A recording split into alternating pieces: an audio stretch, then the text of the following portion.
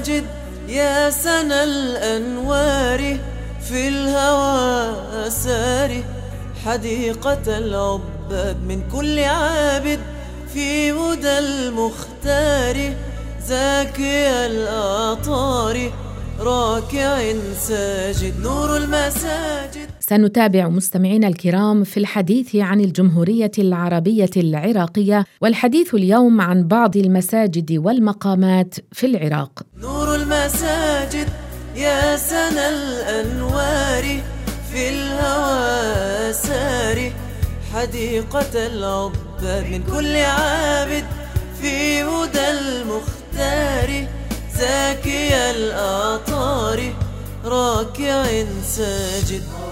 في رحاب الجمهورية العربية العراقية. طوبى لمن أخلص لله، يمشي بنهج رسول الله، المصطفى محمد العاقب الممجد. العراق بلد الأضرحة والمشاهد والقباب والمزارات، وفي أوائل القرن الرابع عشر الهجري كان يوجد فيها أكثر من 150 جامعة، وقل أن يخلو جامع منها من ضريح. يمشي بنهج رسول الله، المصطفى محمد العاقب الممجد، يحظى منا بتهانينا. نور المساجد يا سنا الأنوار، في الهوى ساري حديقة العباد، من كل عابد. من مساجد العراق مسجد البصرة القديم. يعد مسجد البصرة القديم أقدم مسجد في العراق، إذ يرجع تاريخ بنائه إلى عام 14 للهجرة، أي خلال فترة عهد الخليفة الثاني عمر بن الخطاب، بحيث تم العمل على تأسيسه قبل الانتهاء من فتح المدينة بشكل كلي. بناه عتبة بن غزوان بالقصب، ثم بناه عبد الله بن عامر بالطين، ثم بناه زياد بن أبيه بالآجر، وزاد فيه المأمون، وفيه موضع الحكم الذي كان يقضي فيه علي بن أبي طالب كرم الله وجهه. وقد أعيد بناؤه خلال فترة عهد الخليفة العادل عمر بن عبد العزيز. لقد شهد هذا المسجد مراحل مهمة من تاريخ الإسلام والمسلمين. من هذه المراحل زيارة علي بن أبي طالب رضي الله عنه وعائشة بنت أبي بكر الصديق رضي الله عنها له بعد معركة الجمل، وعرف بتسميات عدة، منها مسجد الجامع. والجدير بالذكر أن الكثير من الشخصيات الإسلامية درست في هذا المسجد، بما في ذلك الزاهد الحسن البصري، وواصل بن عطاء، وعبد الله بن عباس رضي الله عنه. من مثلكم لرسول الله ينتسب، ليت الملوك لها من جدكم نسب. أيضاً من الجوامع المشهورة في العراق جامع الكواز في مدينة البصرة، وهو من المساجد الأثرية التاريخية، حيث بني عام 920 للهجرة. بني خلال 3 أيام، وقد تم بناؤه من القصب، ثم بني بالحجارة وأعيد ترميمه. مسجد الكوفة من أقدم المساجد في دولة العراق، كما أنه من أقدم المساجد في العالم الإسلامي. ما للسلاطين أحساب بجانبكم، هذا هو الشرف المعروف والحسب. مسجد السهلة يصنف مسجد السهلة ضمن قائمة أكبر المساجد التي تم تشييدها في مدينة الكوفة، وذلك في القرن الهجري الأول، وما تزال آثاره قائمة حتى يومنا هذا، فيما تم تسميته في بداية الأمر باسم مسجد بني ظفر، حيث كان من المرجح أن بني ظفر هم من قاموا ببناء المسجد. وبعد ذلك أطلق على المسجد اسم مسجد السهلة، وهو الاسم المعروف في الوقت الحالي. وعن جعفر الصادق أنه قال: إذا دخلت الكوفة فأت مسجد السهلة، فصل واسأل الله حاجتك لدينك ودنياك، فإن مسجد السهلة بيت إدريس عليه السلام الذي كان يخيط فيه ويصلي، ومن دعا فيه بما أحب قضى الله له حوائجه وأجير من مكروه الدنيا. خير النبيين لم يذكر على شفة إلا وصلت عليه العجم والعرب. مسجد أبي العباس تم تأسيسه خلال القرن السابع، ويصنف من أقدم المساجد الموجودة في العراق، مع العلم أنه يضم قبر العباس بن علي. جامع سامراء العظيم ويصنف أيضاً من أقدم المساجد الأثرية في العراق، حيث تم العمل على بنائه من قبل الخليفة العباسي المتوكل على الله ابن الخليفة المعتصم بالله. جامع العمادية تم تأسيس جامع العمادية عام 573 للهجرة، وهو من أقدم المساجد في العراق، ويقع في قضاء العمادية بمحافظة دهوك في منطقة كردستان العراق. إني إليك بأبناء لك انتسبوا مستشفع فلعلي منك أقترب.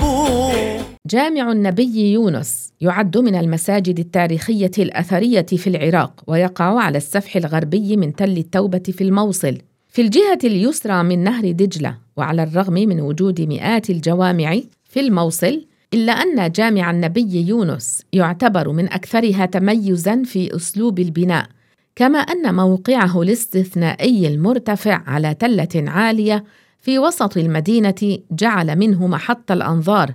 ويذكر بعض المؤرخين أن النبي يونس عليه السلام مدفون قرب الجامع.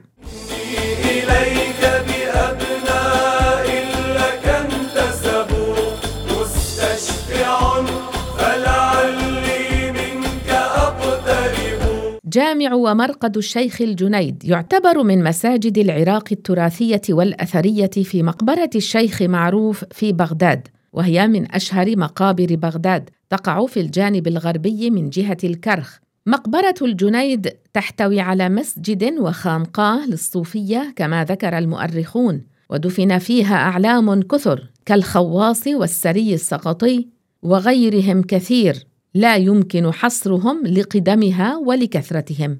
أما ممن دفن بالمدائن الصحابي الجليل سلمان الفارسي، والصحابي الجليل حذيفة بن اليمان، والشيخ ذو النون المصري الذي ولد في بغداد وتوفي فيها. ساداتنا الغر من أبناء فاطمة طوبى لمن كان للزهراء ينتسب من نسل فاطمة أنعم بفاطمة.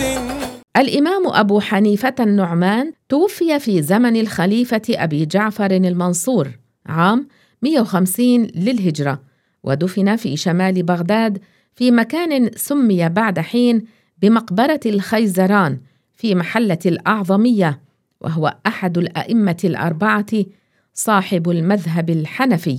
أما الإمام أحمد بن حنبل صاحب المذهب الحنبلي فقد دفن في مقبرة باب حرب. من أجل فاطمة قد شرف النسب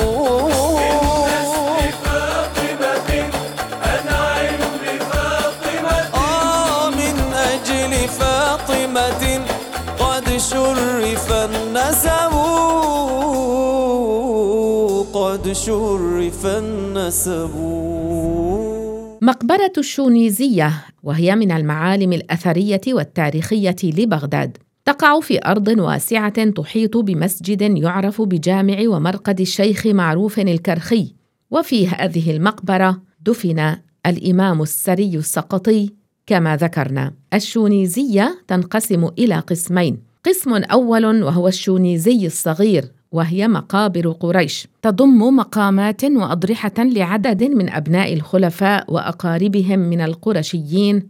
أول من دفن فيها هو جعفر الأكبر ابن أبي جعفر المنصور بعد تشييد بغداد، ثم دفن فيها بعد ذلك الأمين بن هارون الرشيد، ومن ثم والدته الست زبيدة في عام 216 للهجرة. وقد ذكر أماكن هذه القبور والمشاهد ابن الأثير في حوادث عام 433 للهجرة عندما حدثت الفتنة في بغداد. أما القسم الثاني من الشونيزية فهو القسم الكبير، تضم مقامات وأضرحة لعدد من أعلام ومشاهير بغداد، وعلى رأسهم مقام النبي يوشع عليه السلام. ويذكر الخطيب البغدادي أن النبي يوشع مدفون في بغداد في الجانب الغربي بمحلة الشونيزية، مستنداً إلى وصية عبد الله بن أحمد بن حنبل بأن يدفن إلى جوار نبي أحب إليه من أن يكون في جوار أبيه. وهذه الوصية تؤكد على وجود النبي يوشع في هذه المحلة. وعلى مقربة منه يرقد مشاهير أئمة التصوف في بغداد، ومنهم الشيخ الجنيد البغدادي والشيخ ذو النون المصري والسري السقطي.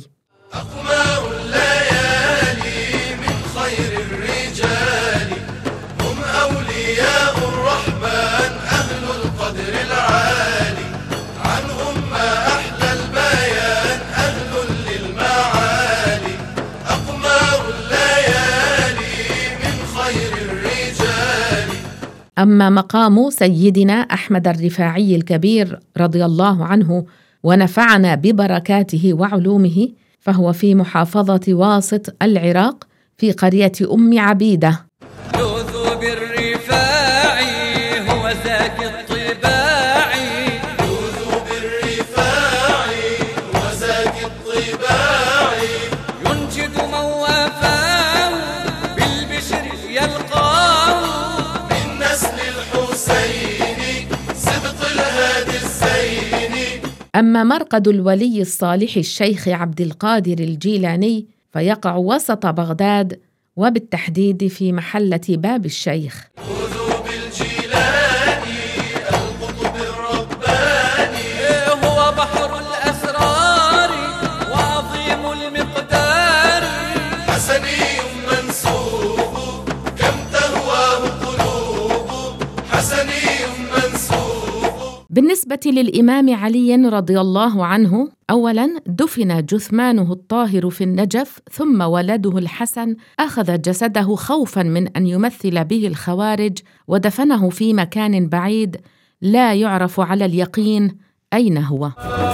وعلي بن أبي طالب ذو المراتب، أنظار أنا طالب حي الإمام. علي بن أبي طالب ذو المراتب، أنظار أنا طالب حي الإمام. أيضاً ممن دفن في الكوفة مسلم بن عقيل بن جعفر بن أبي طالب رضي الله عنهم، وقتل قبل مجيء الحسين العراق. كربلاء مدينة تحتضن جسد الإمام الحسين سبط رسول الله صلى الله عليه وسلم، أما رأسه الشريف فيوجد في القاهرة. أما العباس بن علي بن أبي طالب فهو مدفون أيضاً في كربلاء.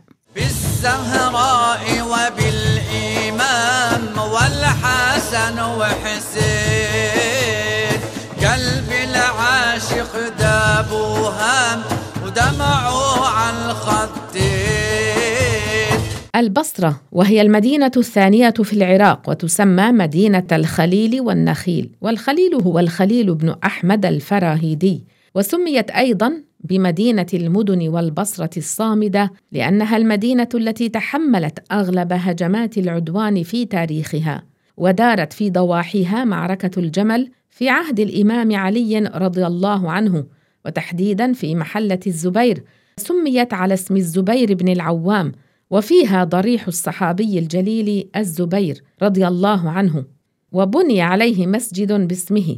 وطلحة بن عبيد الله قبره بين بلدة البصرة وقضاء الزبير، والحسن البصري في مدينة البصرة. مقام الإمام الكاظم وحفيده محمد الجواد موجود في محلة الكاظمية ببغداد، وهناك الكثير من المقامات والأضرحة في العراق. أمدنا الله بأمداد الأنبياء عليهم الصلاة والسلام، والصحابة الكرام، وآل البيت العظام. بالزهراء وبالإمام والحسن وحسين، قلب العاشق دابوهام ودمعوا عن الخدين،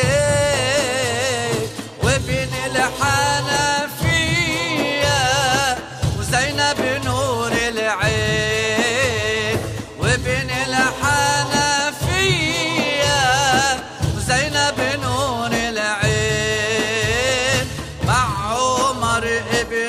للصحبة التغليبية عين. كرر مدحك آل البيت وتوصى بيا، لا أصليهم حنين كحل عينيا. كرر مدحك آل البيت وتوصى بيا، لا أصليهم حنين كحل عينيا. ربي حي دائم، ربي حي دائم. وامدح علي الطاهر زين العابدين، وللصادق ابن الباقر والكاظم حنين. وامدح علي الطاهر زين العابدين، وللصادق ابن الباقر والكاظم حنين. والستين فيسا من أقمار الدين. قدم لكم هذا البرنامج برعاية مؤسسة البث المجتمعي cbf.com.au.